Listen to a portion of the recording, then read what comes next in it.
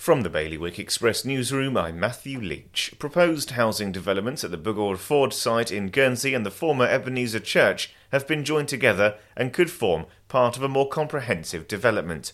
Last year, developer the Fuller Group submitted plans to demolish the garage and build 15 dwellings, with parking and associated landscaping. The runway at one of the most important airports to the Channel Islands is to be extended after an earlier rejection was overturned in the early hours of Saturday. Bosses at Southampton Airport had said that extending the runway by 164 metres was critical to the survival of the airport.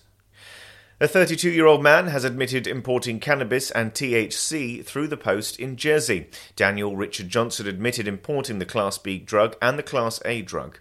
And a potential £2.6 billion project that could see an underwater tunnel built linking the Channel Islands to France continues to be developed by a businessman in Guernsey. Martin Doré presented his plans for an underground tunnel running from Guernsey to Jersey and then on to France at a new Drink and Think event hosted by interior design firm POS Interiors. For more on all of today's stories, you can visit bailiwickexpress.com.